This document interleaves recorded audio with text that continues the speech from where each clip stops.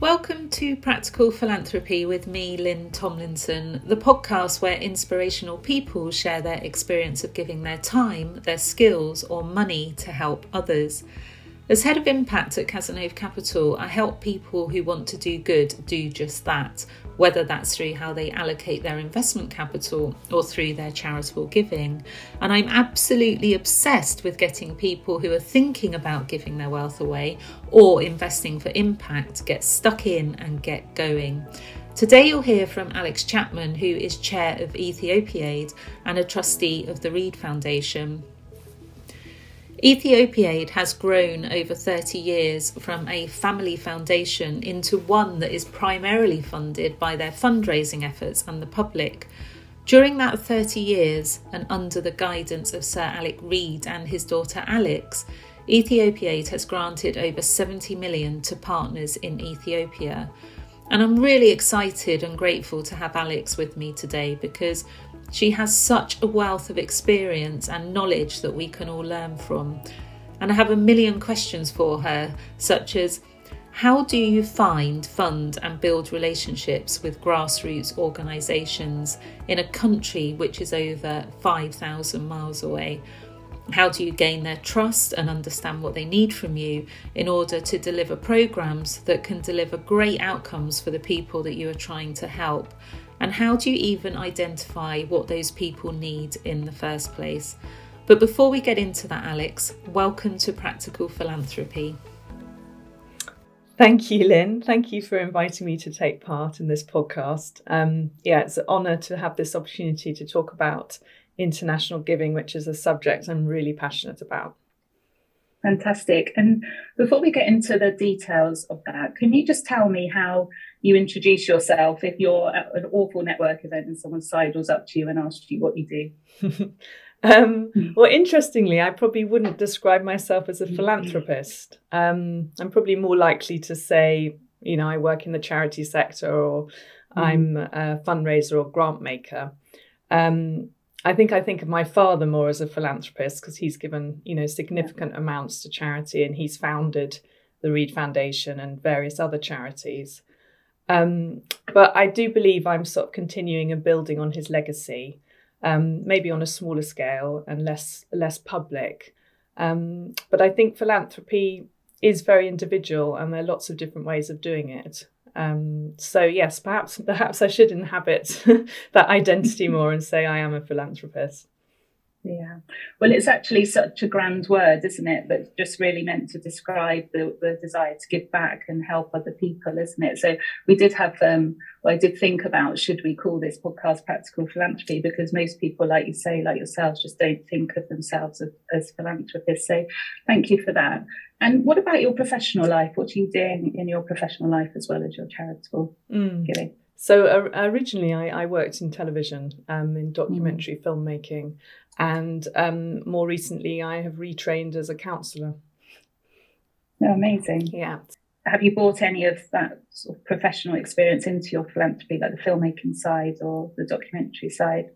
Yes, definitely. I've worked on several documentaries internationally. One in Uganda about refugees fleeing Uganda because they're LGBT and they're trying to bring in the death penalty there. And also in Ethiopia, I've made some short films as well. Yeah, perhaps we'll cover that a bit more when we talk about this enormous gap between, local and international giving, which I know you'll give us some great insight on. So some of the people that are going to listen to you today will be drawn by the desire to give internationally, but they're probably wondering just where on earth do you start. So can you tell us about those earlier years and why the family specifically decided to fund that specific country? Yes, I guess, my father was a very successful entrepreneur. He came from a fairly humble background. So when he, was successful and made a lot of money, he wanted to give something back. And it was during the 1980s when there was the terrible famine in Ethiopia, and it was in the news a lot. And he met an Ethiopian woman, Jemba Tefara, in London. And she was actually a wonderful fundraiser and had her own charity in Addis Ababa. And she persuaded him to visit the project which was quite extraordinary, really. He'd never travelled outside Europe. I'm amazed she managed to persuade him. But he and my mother went out there in the 80s. And I think when he first thought he was going, he would be able to offer some of his sort of business experience. But when he arrived, he was so shocked by the level of poverty that he realised a sort of longer term solution was needed. And it was really a kind of awakening. And when he came back to the UK, soon after he came back, he founded Ethiopia Aid. I want to take a moment to hone in on something really important that Alex has just said. Quite often people think that philanthropy has to be incredibly strategic, that you need to have a plan. And whilst that's certainly helpful, time and time again, we see some really great work come out of going with the flow, of being inspired by one individual like Gemba Tafara, or being made aware of an issue on the media, which just grabs you and makes you think, I've just got to do something about this. Here Alex talks about the family's journey to Ethiopia Aid today, which began by her father being inspired and made aware of the issues in Ethiopia, and him stepping way out of his comfort zone into an area he knew nothing about, but with a really open mind. And this is something that I'd really encourage people to do, to follow your gut sometimes, to find out more, as you never know what direction it will take you in. So when he arrived, obviously you mentioned that he was just, shocked by the extent of the poverty. So how have you as an organisation gone about focusing on and working out where your money can, or the money that you raise can really make a big difference in that country?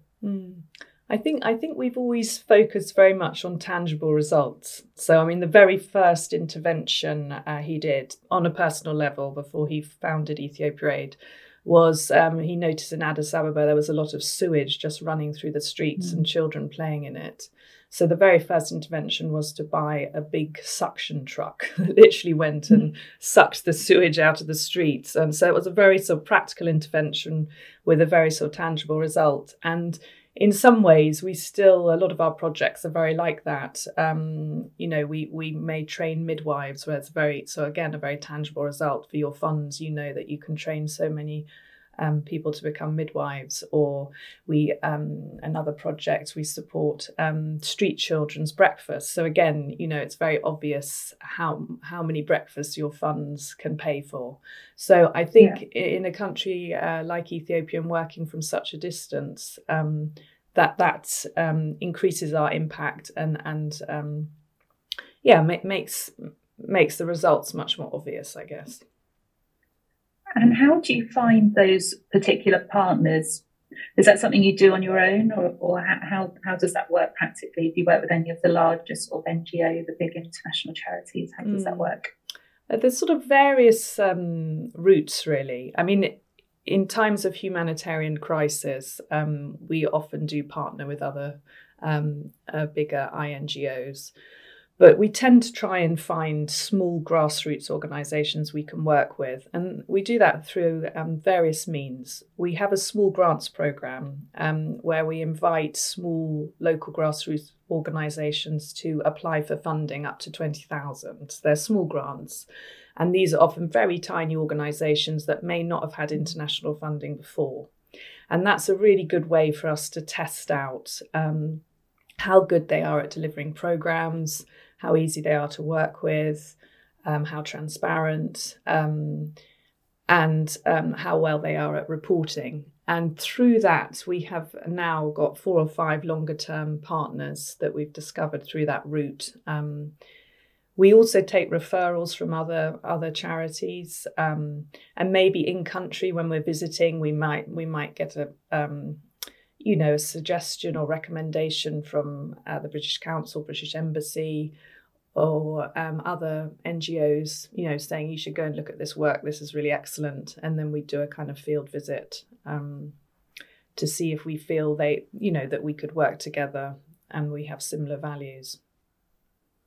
Yeah, you mentioned that these are tiny organisations, but they have these enormous ambitions, don't they? I was reading about some of them on the EPAPA website, and what struck me is the leaders of those organisations really want to sort of be the best in the country delivering those programmes. How do you identify that brilliant leadership? Is it just really obvious when you come across it? Yeah, I mean, I think leadership is absolutely key to have someone who has the skills and passion to run some of these organisations. But we do also do a lot of work to build capacity. So the local NGOs we're working with, we will invest in trying to strengthen their management or financial management, their ability to monitor and evaluate. And I think that's key to help organisations become fit for funding, we call it, so that other funders will be attracted to them. So it won't just be us supporting them. To make them sustainable, they need other funders. So that's an important part of our work. And that's quite innovative, isn't it? That style of financing, that capacity building. Is that something that you've done over the 30 years of EPAPA, or has that been relatively more recent? I think that's been relatively more recent, but what we've always done is offered unrestricted funding. So a lot of funders want to fund a particular project, and obviously some projects are a lot more attractive to funders than others. But there's all the boring jobs that also need to be funded, like, the administrative assistant, or, someone to pay, for office cleaning, different, very sort of boring things that that funders are not interested in. And of course, for an organisation to be sustainable and to carry on running projects continuously, they need some unrestricted funding as well. So we have been willing to give that as well, and I think our partners really appreciate that. Alex has just described here something that we would really encourage people to do, and that's to provide unrestricted funding. As she has talked about, this means letting the organisation you are funding use your money on whatever they need it for. And if you're finding yourself in a situation where perhaps you don't want to provide unrestricted funding to an organisation, it's a really good time to just pause and ask yourself this question, and that's, what is stopping you? Perhaps there is something you're unsure of within the team or in the delivery of the projects, and therefore maybe you haven't found the right charity partner. One option here, rather than to walk away and not to fund, is to give the organisation a smaller amount of funding initially and just see how they get on with it. And that's a really important point, isn't it? Because I think one of the challenges I hear from clients is that, particularly with the large international charities, is that they worry about how much money is spent on, like you say, the fundraising or keeping the organisation going. And are there any sort of best practice around that in terms of what people should be looking for when it has gone beyond what should be reasonable? Or is that very difficult? Is it dependent on each charity? I'd always be conscious, if I was looking to support a charity, to see how many pence in the pound is spent on fundraising. And I think, I'm biased, of course, but I do think that small or medium-sized charities, the gap, I guess, between the donor and the beneficiary is smaller. There are less layers of kind of hierarchy and bureaucracy. And less money wasted. You can be more agile as a smaller organisation, and you can certainly respond to crisis quicker. We had a situation last year where one of our partners in Afar, there was a terrible kind of swarm of locusts, an infestation which was affecting the crops, and our partner appealed for funds, and we were able to send funds out within a week. Well, she told us that she was, 3 or 4 months later, she was still waiting to hear back from the larger agencies. Certainly a benefit from working with smaller organisations. Yeah, and I think that's a really interesting point, because it's that responsiveness, isn't it, that you really need in those times of crisis, at any time. But so if we think about the likes of EPAPA and other foundations like yours, Do you think they fill that gap? Because if you're, where you are, where you've sort of established effectively a business around philanthropy, and you raise funds every year, but if you're not in that situation, like maybe you're just starting out, either as a family or an individual, and you want to give in an area that's quite challenging, either because of distance or perhaps knowledge, but you don't want to fund through those larger charities because it just feels like a big black hole, even if they're doing great work. It's just that there's a big distance. Is that something that you think foundations such as yours and others, that they fill that gap? Yes, definitely. I think they're a good sort of conduit, because if you're starting out and you don't have the expertise in country, it can be very daunting, and you can easily make mistakes. So I think to get some advice, I mean, Ethiopia Aid have been working in Ethiopia for 30 years, so we have good contacts and a lot of experience. I mean, you could possibly start up your own foundation and hire in expertise. But I definitely feel, to begin with, you need that support to make sure you're funding the right projects, and the money is going to have the greatest impact, and to mitigate risk. And could you, without sort of names, just give us an example of people that are funding you as an organisation, sort of work that you do with them, and perhaps how you communicate with them, actually, to sort of let them know what the great work that you're doing? I think we're very approachable as an organisation, and we have very close links with our major donors. We invite them to Ethiopia, and many of them do come out and see the work firsthand, which I think is really key. We listen to them, how much they want to be communicated with. I mean, some donors like to be very, very closely involved in the projects. Others like to keep it at an arm's length, but, would like to receive a report from time to time that they know their money is being well spent. So I guess it's very bespoke to the donors' needs. Yeah. And can we talk about this, which we touched on at the beginning, this public awareness piece, because one of the things that we wanted to solve for, one of the objectives of having this podcast, is that we really wanted to raise awareness of areas of philanthropy that are really underfunded. So there's great statistics around the environment, for example. There's sort of less than 2% of funding globally goes towards climate philanthropy, even though it's so important to so many people. So could you tell us a little bit about the sort of gap that you see in funding for the likes of Ethiopia, and we saw this with the floods in Pakistan, versus the potential outpouring of donations that you see towards Ukraine and Notre Dame, for example? Yeah, I mean, it's very difficult, but I guess it's understandable. I mean, the media plays a big role in this. And obviously there's been very little media about what's going on in Ethiopia. I mean, I think the British public generally have very little idea of the extent of displacement and food insecurity in northern Ethiopia. And that's partly because the Ethiopian government itself had a media blackout. So it was very difficult to get any sort of independent stories out of that region. But the media in the UK didn't really pick up on it at all. I mean, Channel 4 and The Guardian did run some articles, but it was very limited.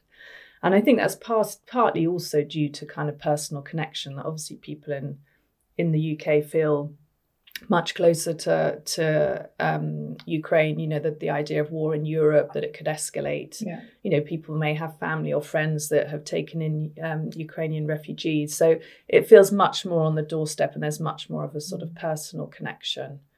But I guess my frustration is, the world is becoming increasingly a smaller place, and things that are happening in other places, the huge impacts of climate change, the massive displacement of millions of people, is, on our doorstep already, and going to increasingly be so. And there's so much disparity in the world that I think, we all need to do more to help with the situation.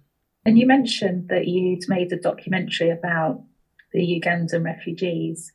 Is that something that you think you have a role to do with your background in documentary making? Is that something that you've done as part of Ethiopia to raise that awareness? Because I know with the Netflix documentaries around biodiversity and climate, they've been quite helpful, I think, in raising that awareness. Yeah, I mean, or is that very difficult to do? It sounds like such an easy thing to say, but is that really difficult to get on the newsreel, as it were? Yes, definitely. I think it's hard to get things commissioned. But I think what we do at Ethiopia Aid in any way we can is to amplify voices, of the people we work with, whether that's through documentary film, through interviews, letters we write, in any way we can, we try to amplify their voices so that, there's more awareness of what's going on there. Do you think the barrier is more about the complexity of giving in these far-flung places, or a lack of awareness? I think it's probably a little bit of both. Obviously it's much harder. Ethiopia is over 5,000 miles away. A lot of people here won't have direct connections there. I mean, it's interesting that a lot of our donors have got some kind of association with Ethiopia. They may have lived there as a child, they may have been there on holiday, They may be a medic who's worked there, so there is quite a personal connection. So yes, I think it probably is a little bit of both. So what makes a good donor, Alex? I would say all donors are good. Exactly. Yeah, of course. Yeah, don't be ungrateful. They come in many different guises, but they're all good because they're actually donating. I think being a good donor is very much about listening. Interestingly, when I go to Ethiopia and visit projects, I think it's really important to listen, and for there to be a kind of respect between the funder and the project. It's really interesting what you can glean from asking lots of questions and listening. And then I would also advise donors who, wanted to support an organisation like Ethiopia Aid, to do their research, to look up a charity on the Charity Commission, to look at their accounts, see how much they have in reserve, see how sustainable the organisation is, and then ask to maybe go and talk to key people in the organisation, the CEO, even some of the trustees, to really glean if their values are similar, and if the work is exactly what they want to support, and if they're good at delivering. And then a good donor, I guess, from an organisation's point of view, is someone who is maybe willing to take risks a little bit, and willing to be agile, and maybe willing to fund things that not everyone else is rushing to fund. So, final question then.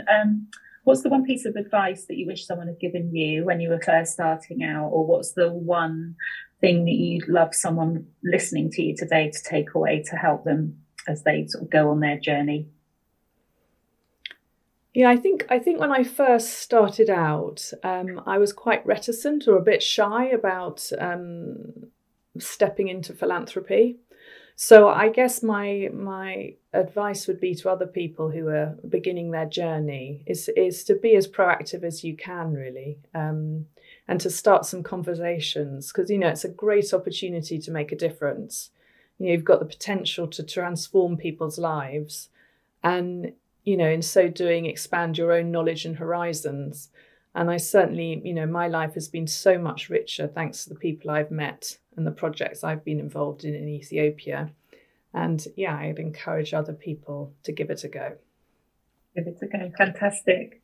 That's the perfect ending. So, well, thank you so much for your time and your insights and your candor. It's been absolutely brilliant listening to you. I've learned an awful lot, and I'm sure our listeners have. And so finally, where can our audience follow the brilliant work that you're doing?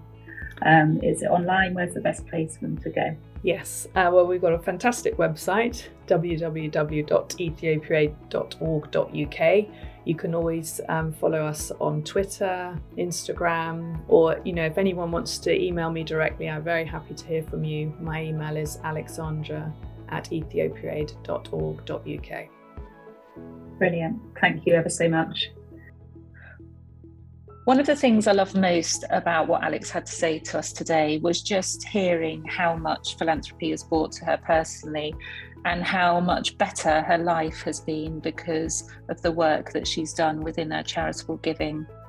I was also really struck by this concept of getting organisations what she calls fit for funding, i.e. to provide initial funding to very small organisations and help them strengthen their teams so that they can then go on to raise further funding from larger organisations. And this so-called capacity building is a really innovative approach to philanthropy, which, as you can hear, has brought Ethiopia much success through their small grants programme. And we're going to cover how you go about making small grants to small charities in more detail on a later podcast, so do look out for that. And finally, thank you so much for listening to our first podcast on giving. If you have any questions on philanthropy or impact investing, you can reach me on LinkedIn or at lynn.tomlinson@casanodecapital.com.